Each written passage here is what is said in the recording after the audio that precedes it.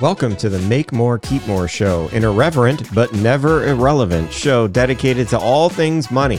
Hosted by Ron Carruthers and Dominic Cummins, two guys with 50 years of combined experience in sales and finance and a lifetime of talking nonsense. Welcome to the Make More, Keep More show, the show where we talk about all things related to money. And Dominic completely hogged and dominated our last episode, barely let poor little me get a word in edgewise. By the way, I'm Ron Carruthers. Good morning, Dan. I run a tax and financial office.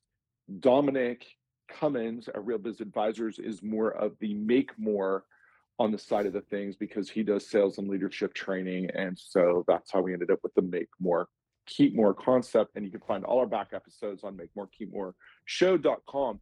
But anyway, Dominic completely hogged the last episode. Barely let poor me get a word in edgewise. And so I intend to fix that this week. I don't want Dominic to fire me from the show for not holding my weight. So before we get into kind of a tax and financial outlook for 2023, and I want to chat today about some interesting ideas because a lot of people are losing their jobs, particularly in the tech sector. They can say whatever semantics they want to use or not use. We're definitely in a recession. And so talk about some money strategy ideas and some things to think about and tax change on the horizon. And actually, I have a student loan update of that I just got from a new member of the team we hired to help parents with student loan counseling before they even go to college. So I'll give you guys that. So before we dive into that, Dominic, anything on your mind we should chat about first? Well, I do appreciate the spin because, so you folks know, I had to have a conversation, a heart to heart with Ron last night. That when we started this podcast, my role was to not have to say anything on the podcast. And I feel like I've been let down the last few weeks with his inability to contribute. No, I'm just teasing. No, I'm excited to switch gears. For any of you guys that have seen Penn and Teller, your job is to be like Teller. Yep. They're the magic duo where Penn's the big guy who never shuts up and Teller's the little guy who never says anything until the show's over. And then if you meet him after the show, because they're very gracious, he won't shut up. But anyway, yeah, so let's dive into a couple things that are really interesting. First of all, we're starting to get down some Supreme Court decisions. And one of those big things that's going to be coming up is the student loan decision. And so basically, for those of you guys who do or don't know this, there was some student loan, the Biden administration prior to the election went and by the way, this is going to be a prediction show also, because I'm going to give you some predictions on this and we'll see if I'm right or not. So first of all, Biden administration, if you guys aren't familiar, was going to give a $10 or $20,000 one-time kind of payback to anybody who had student loans. And basically everybody got 10,000. If you got certain types of grants, you would get 20,000. And my opinion at the time still was it was a shameless ploy to get votes before an election. And that the Supreme Court's going to kick it to the side. So an insider told me that all the student loans, guys, if it goes through, they're going to immediately, like the loan forgiveness will be almost immediate because they want to get it done before any other lawsuits come through. However, that leads to, we've got another election coming up in a year and a half. And so if it doesn't go through, my prediction is there will likely be another pause till the end of the year, and then likely another pause until magically just after the election. However, they're also turning around and looking at raising the income-driven repayment rules. Also, if it doesn't go through, right now you get a credit for 150% of the poverty line. That will go up to 225, and they're actually talking about making it 400%. So what does that mean in English? If you're a parent or student that has a ton of loans, I would wait until we finally get some more definition on this of even trying to do the right thing and pay it off. What I would say is just stack your cash elsewhere, especially going into or any recession. There's reasons for cash, but I wouldn't try to get a handle on these. Pay off your other debt, stock cash, but I would not touch your student loans until they get all this worked out, because my well-placed insider tells me, like, look, they're going to be screwing around with this. If they lose over here, which we all think they will on the Supreme Court side, they're immediately going to fix that elsewhere. So that's one thing, kind of a prediction for 2023, and what's going to happen with the student loans. I know that only affects a few of you. Um, so that's that. Any comments, any thoughts there, Dominic? No, none whatsoever. You've been saying this, you've been talking about this subject for a while, like, I mean, and predicting it. And so far, virtually everything you've predicted, I think, has come out to be the case. So it's an interesting topic. We'll see how it all sorts out. And it sounds like they have a plan B. So that's kind of interesting to know as well. Yeah, and it's interesting because if you're a person, when you think about college, look, there's a direct correlation. We're going to move off college in just one second, but there is a direct correlation between the ultimate cost of college and how it began to spike at double the rate of inflation years ago, and the day the Department of Education was founded and student loans became available. So they really like the ease of student loans. And right now, you can borrow those loans without limits. And you can basically, unless you've had multiple bankruptcy, they're going to give you an unlimited amount of federal cash to go for you or your student to go to school, which is part of, I mean, we could argue whether it's good for society or not, whether there's a net benefit. But the fact is, you want to have a strategy. And if you parents listening to this, you want to have a strategy. And I'm actually working with Dominic's wife on the student loan piece. I mean, on the college piece, because that's another business that we have an interest in. So if you guys need information on that, reach out. But that's going to be a big deal in the news coming out. So that's one thing to pay attention to, is what happens. And again, my prediction is that the Supreme Court's going to shoot it down, and then the Biden administration is immediately getting put a year-end pause in place or something very close to that. They won't do it immediately all the way through the election. That's just a little too blatant and obvious. But they'll give another extension, and then they'll give another one, and somehow it'll magically, you'll have to start paying your loans right after the election. Let's talk about being in a recession. Dominic, what happened to you when you were in 2007, 8, 9? Like, how did that impact your? I don't even remember where you were working then. So at that time I was working for a Fortune 500 company, working with like mid-sized businesses, and I worked for a payroll company. So yeah, it was kind of interesting. It was definitely an interesting time because the amount of tightening up of finances, right? So just a lot of companies going, we know we need this, but on a number of fronts. Now, because we were in a somewhat recession, not recession proof in the sense that people losing jobs lowers the amount of people that are on payroll, but the market that I was in, which was the larger companies, typically still had to run their payroll. Like they still had a payroll. They might have gone from 500 employees to 400 employees, but they still had a payroll to run. So we were in pretty good shape from landing deals, but it was definitely a much more like a prolonged process to get anybody to make decisions is the thing that stands out to me. Though we ended up doing pretty well through that time period, but it just was a lot more work. Yeah, it was. So what I remember from that, first of all, we did a project in 2008 where I've never had this happen before. I had almost 100% chargebacks. Wow.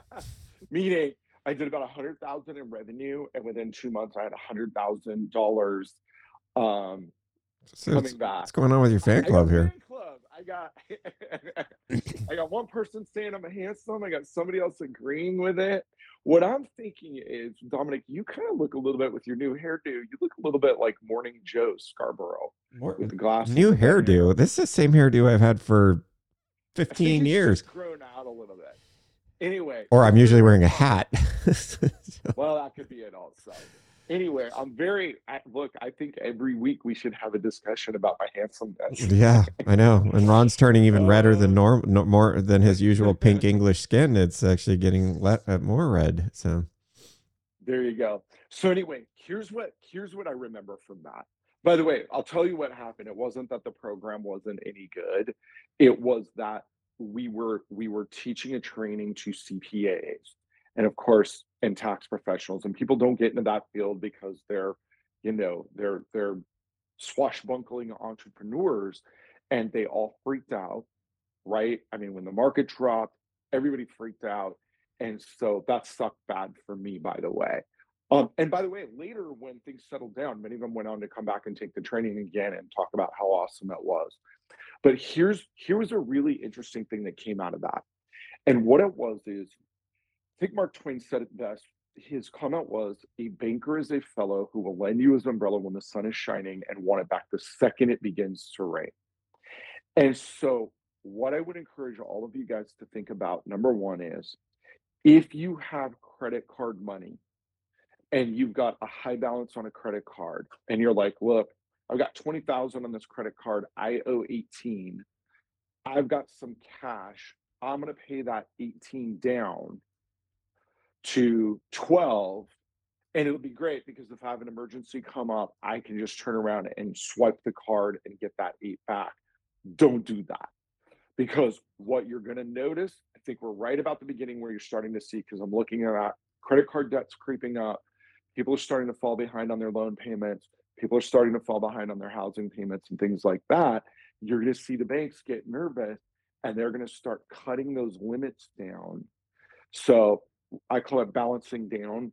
I don't know if that's the technical name for it, but basically means you've got 20,000, you owed 18, and so now you paid it down to 12, and then they turn around and drop your limit down to 13 or 12, Right. and then you're like, what the hell just happened? So I would be, even if your balances are, your interest rate is high, if you're at any risk of losing your job, I would begin to preserve cash. If you're not at risk of losing your job and you want a chance to get ahead, I would preserve your cash, because the other thing I think you're also going to see is a lot of assets starting to go on sale. Right now, used car prices are still crazy high. New car prices are crazy high. And what also happened in 2008 was the market in the S&P 500 began to go way up and it began to spike, but it was being driven by a handful of companies in the S&P 500. The majority of them had started to go down. So if you looked at the headlines, you'd be like, "Oh, stock market's making new highs. This is great."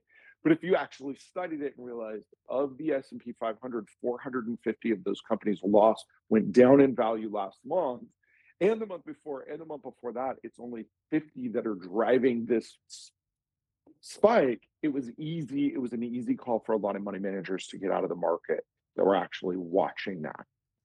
So I would think, number one, and we had a client, who perfect credit, government job, highly paid government job. He was the head of like Sandag or a water district or something crazy like that. So his job was in absolutely zero jeopardy at all, with an American Express card with a $50,000 limit. Mm. And they cut his limit down to $5,000.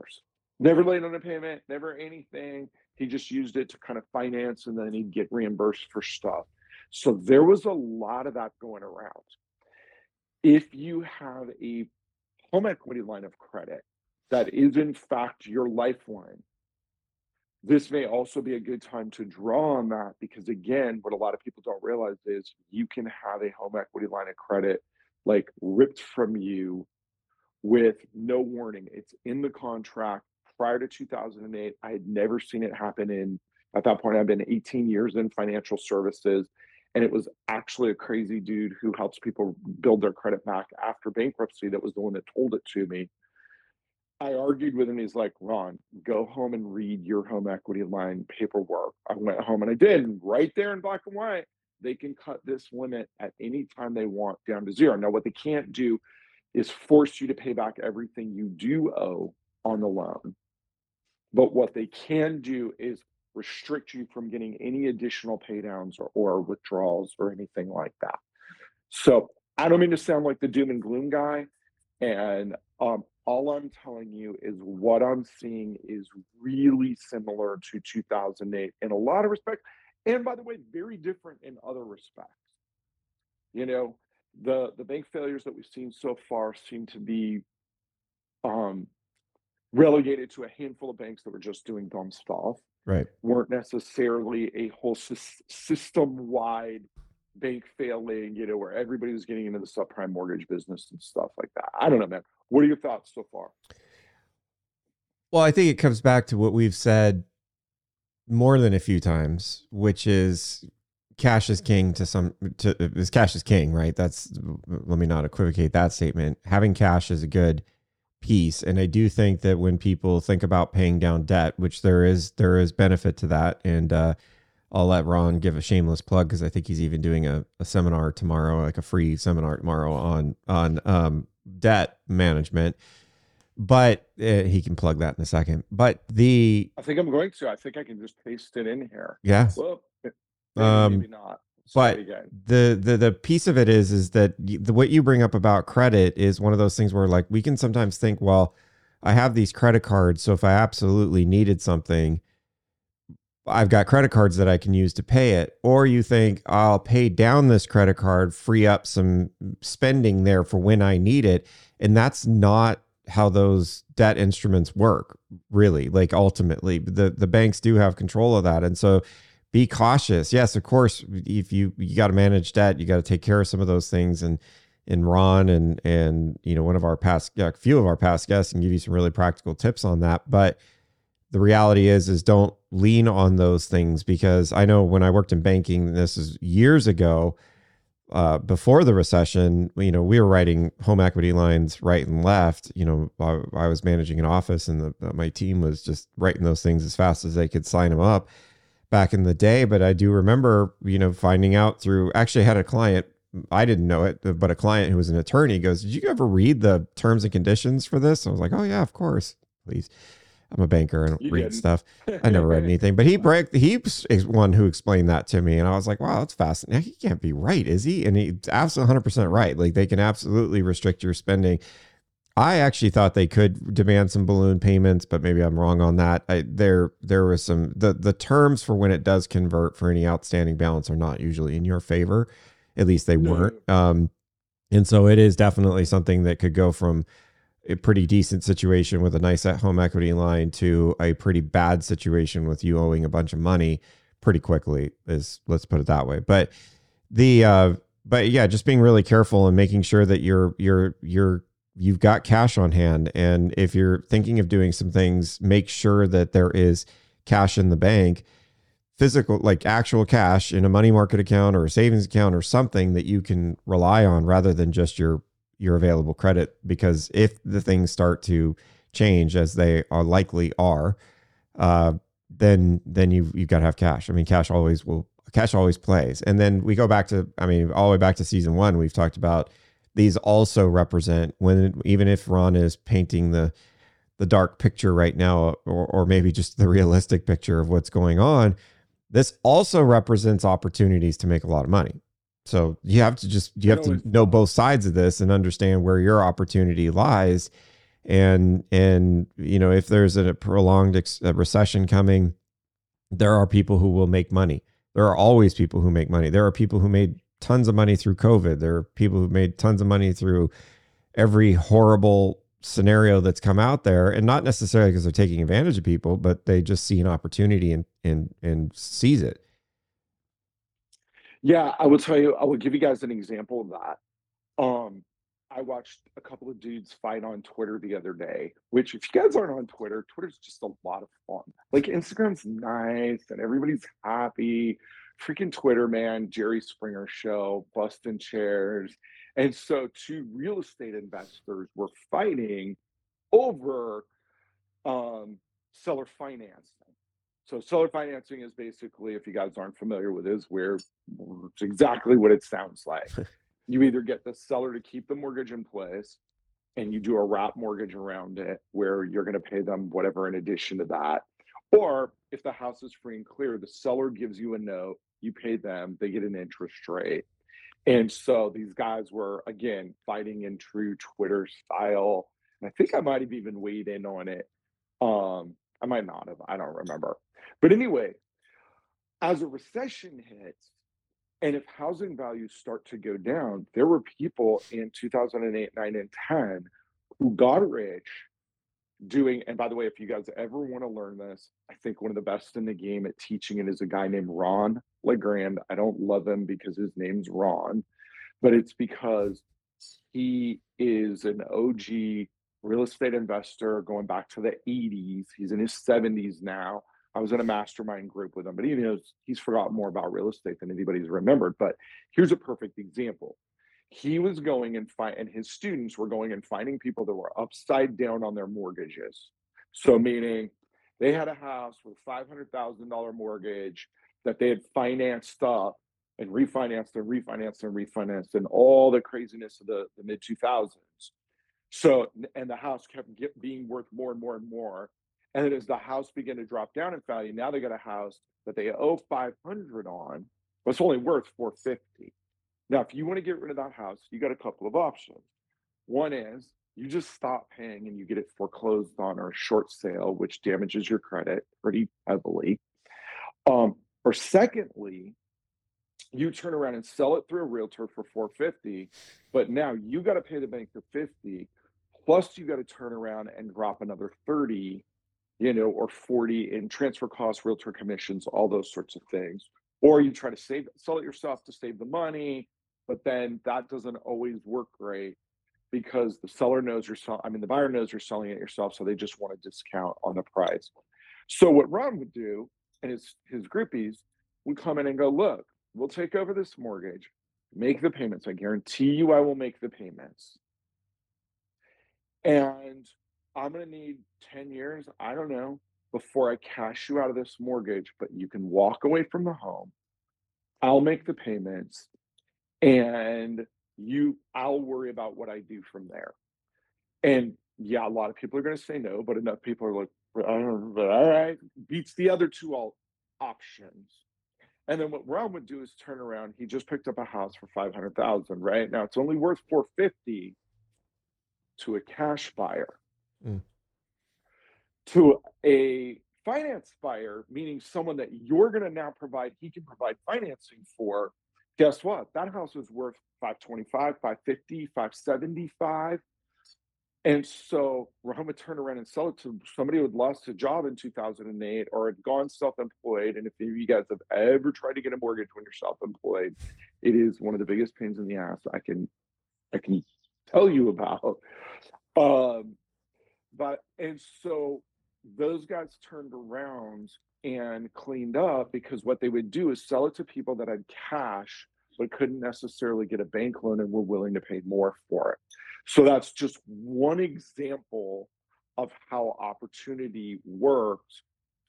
Now what's another way? Well, if you had the cash, you can go in and start scooping up what had been $600,000 houses for 450, 375, rent them out, and then just wait for the market to recover. But the point is, you can leverage brains, not just money. Right. He might buy those houses for a couple thousand out of pocket to give the seller something to move out with, and another couple thousand in advertising money to get a bunch of people to come and look at a house with owner financing. And again, there's obviously more to it than this, but the point is, it's one way that people got rich. A lot of my clients who had cash in their cash value life insurance policies, who again, the ones we use don't drop in value. We could use some of the cash from that to buy into the markets after the markets have dropped 20, 30, 40%, pick up stocks at a discount and turn around and wait. So that is, again, if you keep your eyes open and don't just believe the media, who are all lying scum anyways, and look and be like, right, people are losing their jobs, but where's the opportunity here?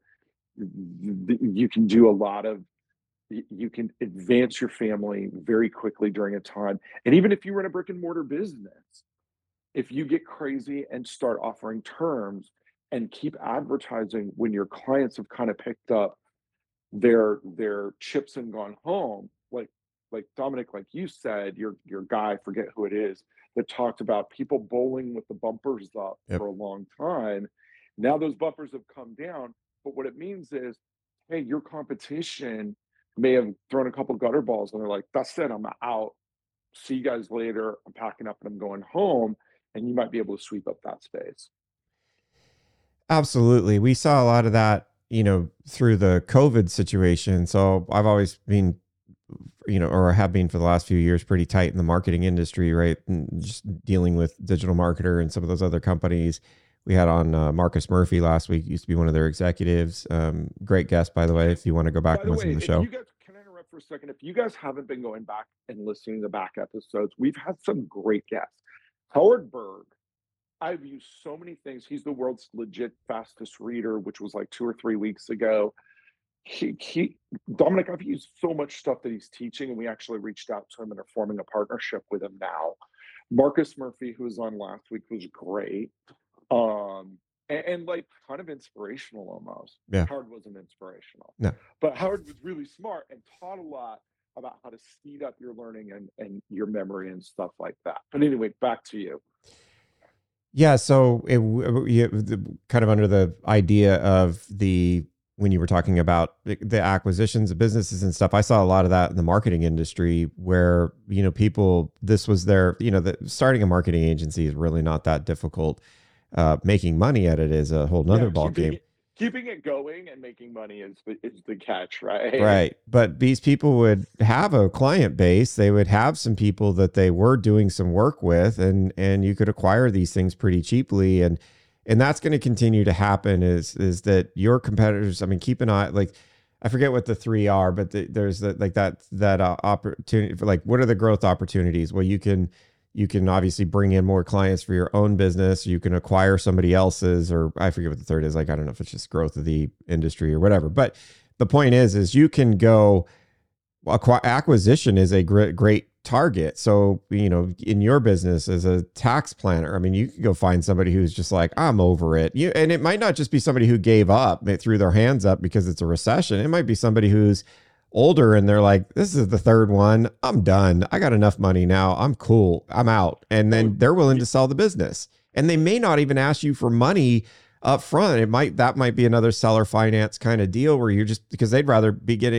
have a percentage ongoing and get essentially a retirement plan out of that. So there are opportunities when you work in an industry if you own a business, is to look through these scenarios to be able to make acquisitions. Now, the key going back to that though, the key to that is have cash, right? So even if you did a seller finance deal for an acquisition, you still need money. Or brains.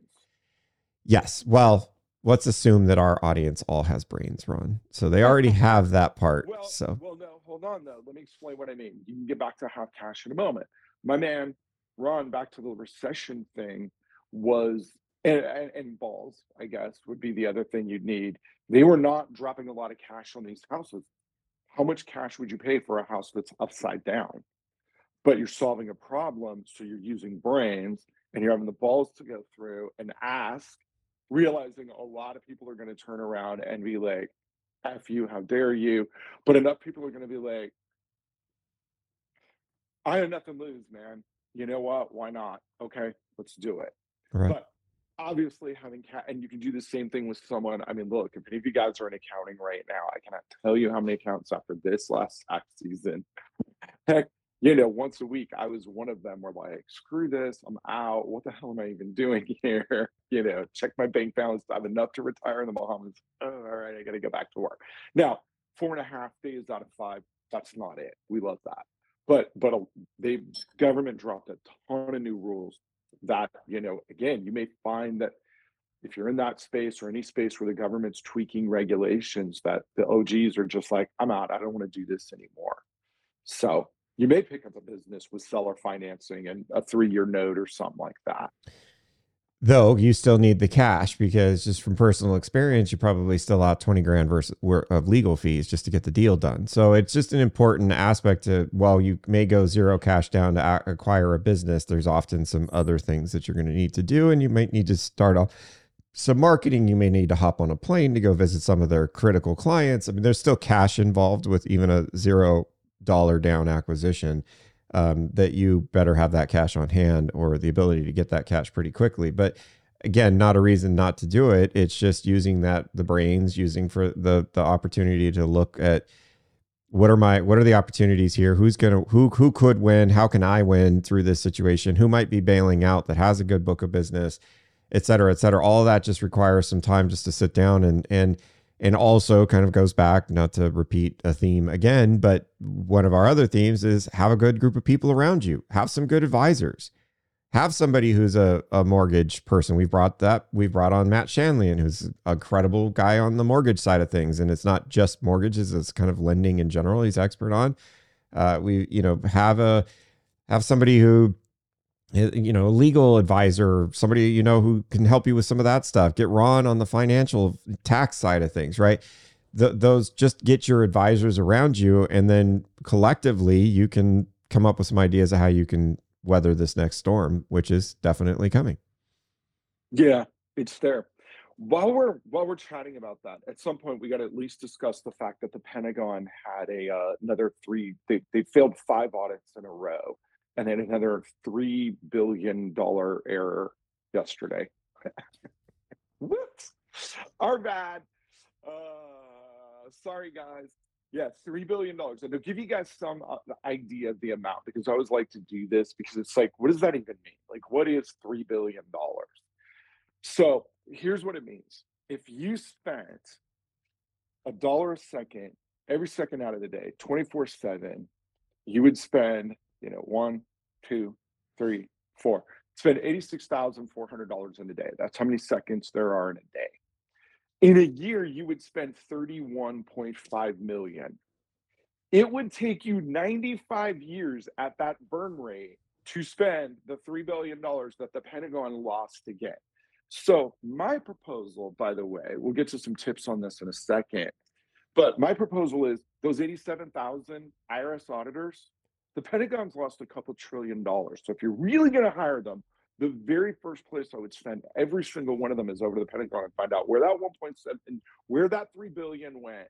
And I suppose execute might be a little harsh, but summarily fire and keep as far away from anything related to money, anyone related to anything, pensions forfeited, all of that, because that's just ridiculous. Meanwhile, yeah, let's go get 87,000 IRS auditors, because if your grandma knits sweaters on Etsy and wants to sell them, and God help her if she makes more than $601, the IRS is going to be upper junk trying to figure out if she's avoiding taxes on that. Lisa, 95 years to find $3 billion.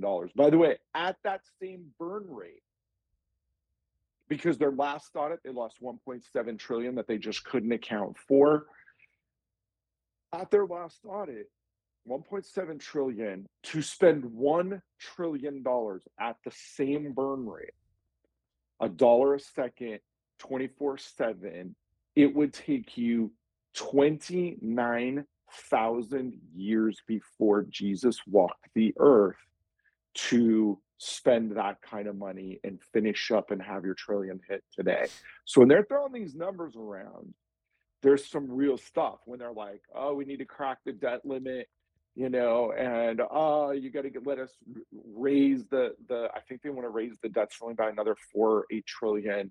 I mean, that's real money. And y'all, like, I'm not telling you what to do or think about it. All I'm saying is you need to realize just how much money that is. I think the other part of it is it costs $500 million every time they do the audit. Over $500 million. I think it's like $700 million or something for every audit. So, and then there's expense to that. If I was in charge, there would have been one audit that they failed, and we would have figured it out so that nobody over there ever failed an audit again. Because that's just ridiculous. You and I are not allowed to get away with that. Right. They think we overstated our meal deductions by $100. They're going to want that money back. And meanwhile, it's like, oh, it's just $1.7 trillion. It's nothing. So anyway, you guys all know how I feel about taxes. And anyway, so I didn't even know it was 700 million for the audit. That seems ridiculous. 700 million for an audit. I'd fire those people too. Be like, really, guys, 700 million. All right. I'm fact checking my number. I apologize. I'm a little over. It's 428 million. Oh, well, never mind. Sorry. You know what? That's completely within the realm of reasonable. Let me look. Wow, but I thought it was over You guys that. know, I'll have to you guys double check my number, but that 428 for sure. Oh, yeah, yeah. Okay, no, I was right. 428 million in auditing costs and 472 million to fix the issues the audit caused. you know what? You shoot I was everyone in pretty sure I was right charge on that that number. lost all the money. Yeah. Oh, Dominic, I have to go to church twice a week because I have a lot of hate in my heart for this stuff. I think it's helping, but I'm not really sure. Uh, So let me tell you guys something. Yeah, taxes are going to continue to be ridiculous. Um, we've given you guys the formula, which is, oh, and by the way, Dominic mentioned a plug for a free class I'm doing tomorrow. Just go look at my stories, the links over there. I'm actually having a former guest on the show, Mark Wilburn, who's a trader, trader, Trader, not Traitor, trader, like trading. And we're just going to be going over some basics of mortgage, some tax ideas, and then he's going to be talking about some trading ideas if you want to take a little more control of your finances in a crazy economy. Now, and again, you can just find the link on my stories, but once the show's over, stories aren't going anywhere. They'll be up for a while. So once the show's over, you can go find that. Don't you guys leave now. One of the things to think about is, what are you doing if you do lose your job? This is a great time to start your side hustle if you've been thinking about it. Again, you're going to have less competition because if people are reading the news, they're going to be scared and convinced it's terrible.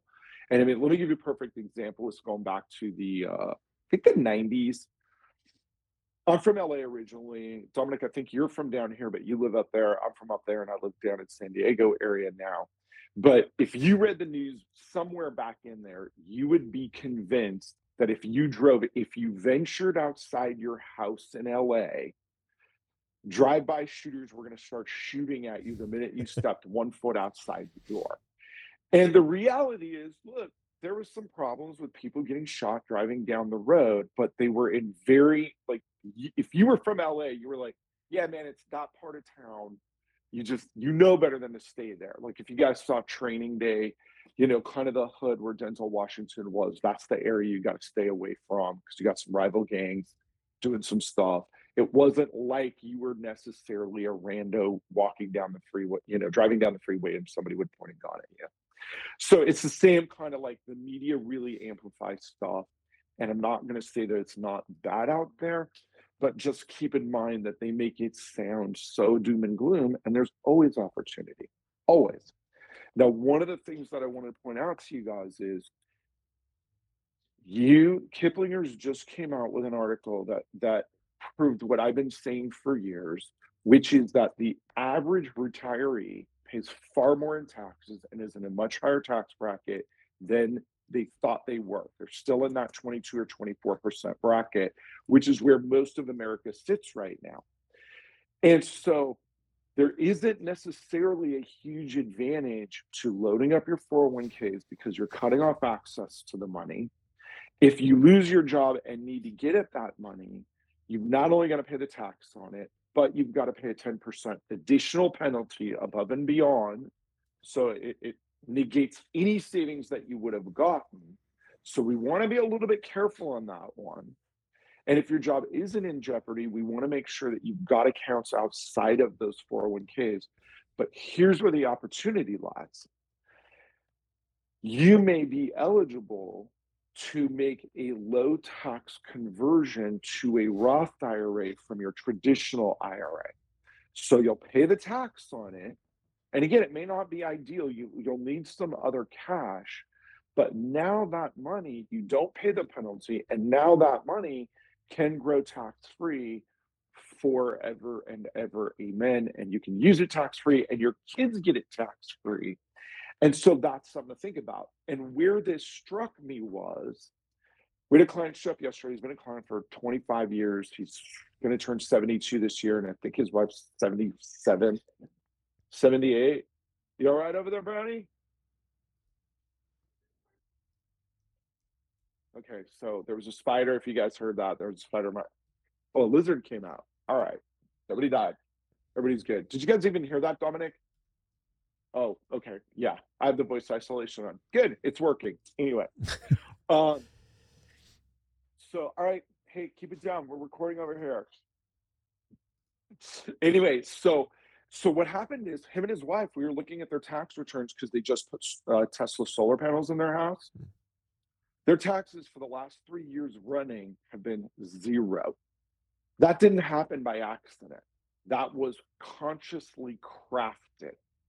Now, they're not spending much money in retirement. They're fine on pensions and Social Security because we optimize that. But the point is, they paid zero taxes for the last 3 years.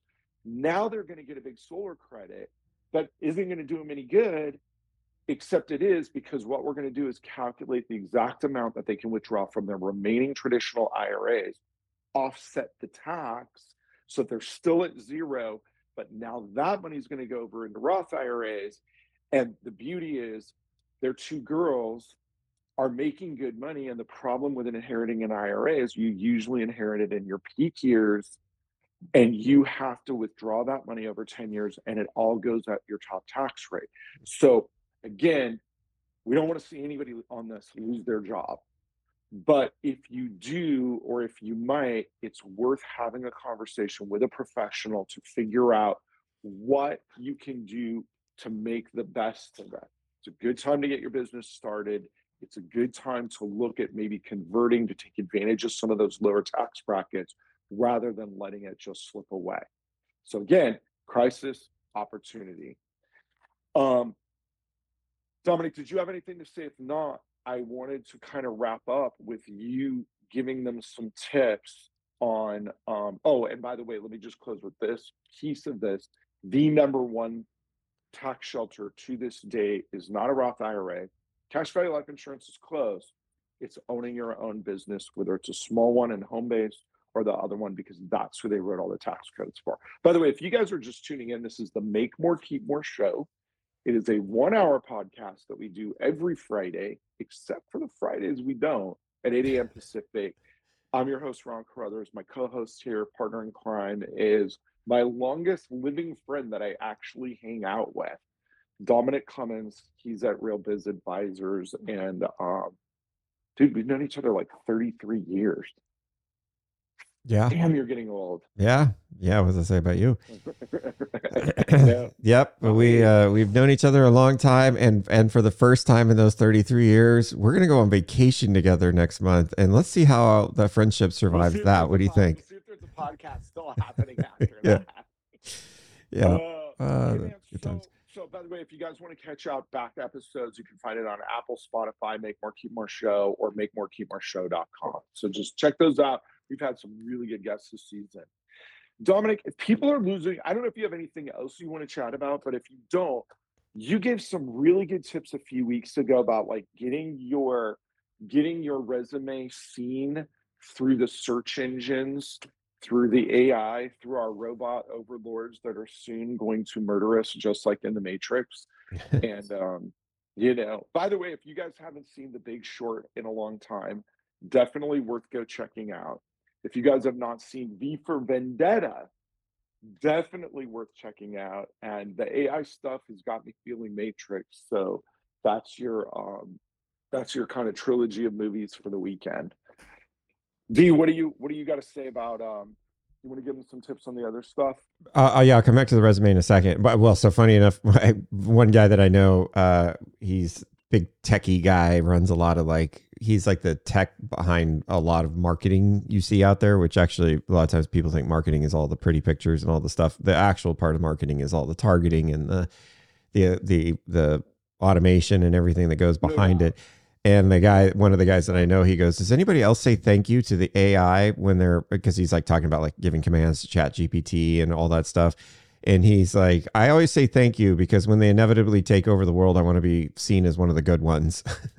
That was a funny LinkedIn post. But Yeah, so I'll come back to the resumes and give a quick synopsis on that if you're looking for another job. But I will say that this is the opportunity if you do lose your job or you've decided to quit because you're over it and you think about getting another job, this is a really great opportunity to start something. And I know that it can sometimes seem that way where you go, well, but I'm going to start it right before a recession or right before everything. I'll tell you the amount, and Ron, I don't know if you've had this experience as well, but the amount of people that I talk to who are running a really good business where their story starts with, so yeah, we started this business and then crazy enough, 6 weeks later or 2 weeks later was 9/11. Or I started this business and then holy crap, it was the Great Recession of 2009. Or I started my business and it was right before COVID. I did that. We started another business in October of 20, when did COVID hit? October of 2019, we started another business. And then, a couple months later, and then we crushed it that first year and actually crushed it till we closed down that business. But I mean, just because I didn't want to do that business anymore, not because it wasn't doing well. I remember when you shut it down and it was just like, yeah, it's not really what I want to be doing Yeah, here. I had kind of lost my personal enjoyment of it, but it was still like really profitable and doing well. And so I think when you look at this opportunity, not as something this is when things can happen really, really well. And for the reasons we talked about, you could take over somebody else's business that's just over it. You could, just start your hustle. We've talked about in past episodes, I wish I knew which one, but years ago when I had when I was leaving a company, we were in the process of exiting the company and then, like selling the company. And so I was off for a little while and like, what am I going to do? And I'm going to start another business. And we knew a guy who was selling stuff on eBay. He's since passed. But he was sharing the stuff with me and I'm like, really? It's that easy? And he was like, yeah, man. And he would just go to garage sales on a weekend. He'd go to these, or occasionally do an auction or something. So then I found all these listings for online auctions, like where you can just buy the stuff online. Cause I don't really like talking to people. So if I can order stuff online, have it sent to me, and like, I would kill it on the most random things. And we were bringing in a few $1,000s a month. And it was just me sitting in a computer taking pictures of stuff and listing it. And I know that doesn't sound sexy. And I know that doesn't sound like an exciting business, but you know what? A few grand a month is a few grand a month, right? Like, and it was pretty easy. Like, I'll give you a couple of examples. I found this auction just to give you guys an idea of like how you turn a side hustle into a main hustle, or how you can just make some money if you're stressed about stuff. Gary Vaynerchuk talks about this idea a lot too, is the eBay thing.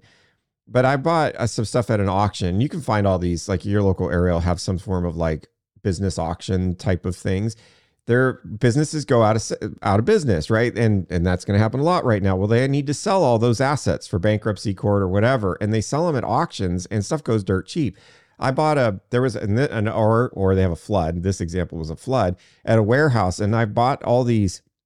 The brand Kelty makes like camping gear, and well, some of you guys will know it. They make like camping gear and tactical gear. Let me ask you a question. What is for not you, but the audience, what is the fascination with working hard so you can pretend you're homeless for a week of your vacation? Like, I just don't get it. Some people enjoy it. I don't know what Kelty is. I don't want to know what Kelty is. Well, they're a brand. For my story, they're a brand that does like tactical gear, military gear. They do a bunch of stuff. So I got a whole box. Hold on a second. Yeah, there you go. Stuff up and shoot stuff. That's a different story. And I bought a box of these. I think there were 70 backpacks in the box, if I remember correctly. And I bought the whole box for like $100, and nice. I sold them for $70 a piece. Nice. Sold them all out. I still have one. Actually, I used it yesterday. I kept one back. I bought a bunch of photograph paper, cases and cases and cases of photograph paper for, I think all in, I paid $11 for it. And I sold them for, I think, $15 a pack. So just the most random, there was like 5 reams of paper per box, and I had 11 boxes or so. I mean, it was just nuts. And I'm just giving you guys an idea, like, there are opportunities to make money. Again, I know selling stuff on eBay doesn't sound like the most like that's not, you go tell your, future, you're at the bar. What do you do for work? I sell stuff on eBay.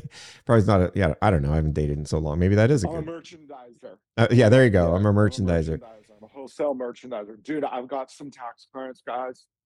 I've got tax clients, can't name names, that you may or may not know, but they have tax problems from all the money they make doing this. So don't, again, it's an idea that may not be sexy, but there's money in it. Yep. Keep going, man. So that's where I would say part of it is just the mental aspect of it. You can make money. You can get your own business. Now, talk to some of your friends, though, who do own businesses and find out if you're that person, because I think you and I have talked about this, Ron. Marcus brought it up last week when we talked, and he said, not everybody should own their own business. Let's just be honest. No, it's not everybody's jam.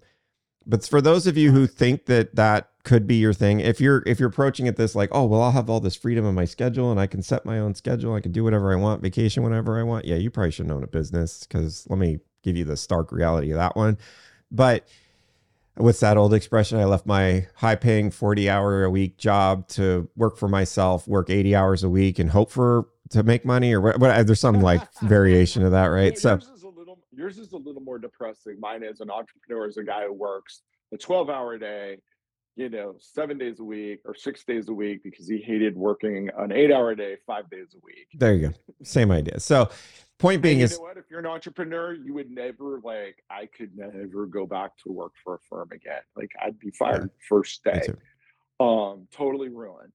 So don't rush into getting a business partner, but just ask some people like, hey, what do you think? And that leads me, my other thing is that's also a good combination of things. And I actually just used this week. I've talked about it on other shows.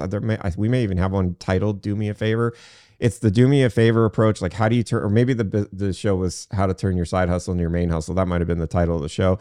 But regardless, I've talked about this idea before, is ask people, hey, do you mind doing me a favor? Can I take you to lunch? I want to run an idea by you and see what you think. Now, pick accordingly to somebody who might be able to be that client, but don't just go into it to try to sell them something. Go into it with like a legitimate, hey, what do you think? So I did this week with somebody. I was thinking about running out a particular type of business to a particular group of people. So I grabbed one of the guys and was like, hey, can you do me a favor? I want to run something by you. And he gave me really good feedback. He goes, I'm in, I would do it, but here's a couple things to think about. This is this. And I was like, good aspects I hadn't thought about. And so that do me a favor. Now, is he going to potentially be my first client for something like this? Yes. And then we were together yesterday, and he was like talking to somebody else about like, well, Dom's thinking about doing this thing. That's all I needed was some word of mouth, right? Marketing. And that started with that do me a favor approach. So if you haven't, or if you want to, and honestly, I have a write-up on the whole, like, breaks the do me a favor down. I give it to people for free because I'd rather just let you help it. If you want it, DM me, I'll get it to you. But, and promise there's no strings attached to it. You just have it. Though, right? What? I have to send you like a nude photo. Oh God, please don't do that. No, happily married. Don't need that. So anyway, that's one thing. If you are the type who goes, no, will you guys please flood Dominic DM box? I'm gonna shut my, and that will be the prompt end to the Make More Keep More show. The worse the better, by the way. Oh, gosh, so gross. So the other part, though, if you're like, hey, man, I'm owning my own business is not for me. We talked about it a few weeks ago, actually. I can get you that date when we did that real quick. We did 2 back-to-back weeks, April 10th and April 17th. So just a few weeks ago, I did back-to-back shows on how to get a job or good candidates in this tough market, and then interview like a pro. Really good information in there. Go in there if you are part of this, and I feel for you because I've been there. It's not easy. I've also been on the other side where I've been the one to downsize a bunch of employees for major corporations. So I apologize for what you have to go through. There are some realistic tips in there about how to write your resume, do it in a way that gets around some of the AI, because understand most companies now are using some form of AI tool to do most of their stuff. And so Career Builder, all those Zoom, I just forgot the name of it. Starts with Indeed, all those ones. What's the big one that advertises everywhere? I can't think of that. Anyway, point being, if you don't follow some of those rules, you're just going to get lost in their AI hell. And you will look just like everybody else's resume, and you gotta put some work into it. But you can find a job. There are a lot of employers. The interesting thing about this is, when the Taco Bell down the street here was paying $18 or $20 an hour to people, um, that is an indication that people are desperate to find good talent. And it may be an opportunity for you to switch careers. I talked to somebody yesterday who was talking about the fact he's like, I'm ready to reinvent myself. So yeah, you might have had experience in one particular industry, but find some adjacent industries that could use some of that same help and reinvent yourself. Use this as an opportunity, which again comes back to that like mental attitude about all of this stuff and not being run down by it. You make some good points there, D. I like how you got the plug in for the back shows. That's excellent. But seriously, if you guys are in that position, definitely go back and check those out, because we ran 2 weeks in a row just talking about it. So what else do we got to talk about, man? We got 4 more minutes before the top of the hour. We can let him out of class early today. Yeah, I mean, we could talk football season, basketball season. No, what's going on? I haven't paid any attention. Lakers lost. Lakers. Wait, but they beat Golden State, right? Yeah, yeah. Oh, Alex, it's Make More, Keep More Show.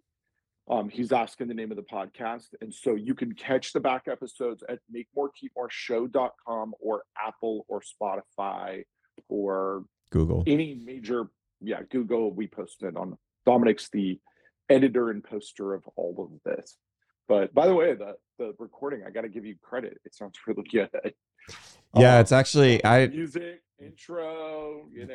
I found out because last week we couldn't run it through my little recording system here, and I found out that Instagram has this weird thing where we sometimes our voices step on each other. It's obviously not something we're doing. I don't know what's happening there, but I Googled it, could not find an answer. Why you and I sound like we're talking over each other. So if you got too much of that in any episode, the audio recording is actually recorded before it goes to Instagram. So it's a much cleaner audio version if you listen to the podcast. Those usually, unless I get crazy busy, drop on Monday morning. And next season, we're probably going to get some help with that. So it'll be really regular, but nice. It's exciting stuff. So here's what we're going to do. I want to give you guys a preview. First of all, Dominic, I've got a guy I've got clients that we're going to recruit. One is a guy who's made a living, left his job, doing flipping and training flipping. Like, how do you find this stuff? How do you price? So we're going to grab him. We've got Bees. We're going to get Bees on. Bees does a lot of DeFi as well as government contracting. Like, how do you get an actual government contracting job? So we got some exciting stuff. We are back next week, correct, Dominic? We were not going to announce whether we are or not until we talk about it. But yes, I think we're back next week. Yeah. Yeah, screw it. Right before the holiday. All right. So let's see what we covered today. It gets late early out there. Stack your cash. Pay attention to your taxes. Don't be like the Pentagon and lose $3 billion without even noticing it. Yeah, and a $700 million audit to go figure out that they lost the $3 billion. The $3 billion. I don't think they found on that. It was the $700 million audit to find the $1.7 trillion that they lost. We talked a little bit about student loan and the pause and what my predictions were. And so we'll see where that goes. I don't know if there's any other major Supreme Court cases that are coming out that I felt like weighing in on. Did you guys see? Oh, by the way, one last thing. If you guys didn't notice it, Justices Kagan and Sotomayor got a little cat fight yesterday. And of course, they hate it that they call it a cat fight. But Kagan had Sotomayor wrote a majority decision. It was on the Andy Warhol case, like a copyright law. And it's funny because my son's going to law school, and he's telling me copyright and infringement law is absolutely the most insane thing ever. He's like, it's the hardest piece of law. It's, torts, contracts, all sorts of things are really easy. He's like contract law and what constitutes fair rights use, what constitutes, like, all of those things will make anyone crazy. So it was kind of hilarious. If you guys haven't seen that, go find it. Because the snarky comments that Kagan made to Sotomayor in writing the minority decision were in fact kind of hilarious. Especially knowing that usually I think all the Supreme Court justices are pretty good friends on the side, regardless of even where they lean politically, although those two are definitely liberal justices. It was hilarious. I think Kagan's kind of funny. I still liked her comment from years ago when they asked her where she was on Christmas. And her comment was probably eating Chinese in Manhattan because that's what all Jews do on Christmas. I thought that was hilarious. That's pretty funny. So, anyway, Dominic, you got any closing words? I don't think so. Not that we'll start another discussion or flame outs in the MakeMoreKeepMoreShow.com, Apple, Spotify, Google. Make More Keep More Show. If you guys are thinking you might lose your job, go back and check out those episodes from April. Check out Howard's episode if you missed it on the world's fastest reader. Dr. Brown, have a great weekend. If you guys missed Marcus was awesome. And we will be back next week doing it again. Same bad time, same bad channel. And then don't forget to check my stories out for the class we're doing tomorrow morning. Free class. Talk about mortgages. Have my buddy Mark on, former guest on the show. And season one. In April of season 1, we did one called Starting Your Side Hustle. So if you don't want to get another job, if you've lost your job and you've thought about starting your side hustle, we did an hour and 5 minutes and 39 seconds on starting your side hustle. So, well, there you go. It was so good. We went over by 5 minutes and 39 seconds, and we're going over today. I got to go because I got to clean up and get down to the office. So we appreciate having you guys. D, good seeing you. To see you too next week. All right. Sounds good. Thanks, everybody.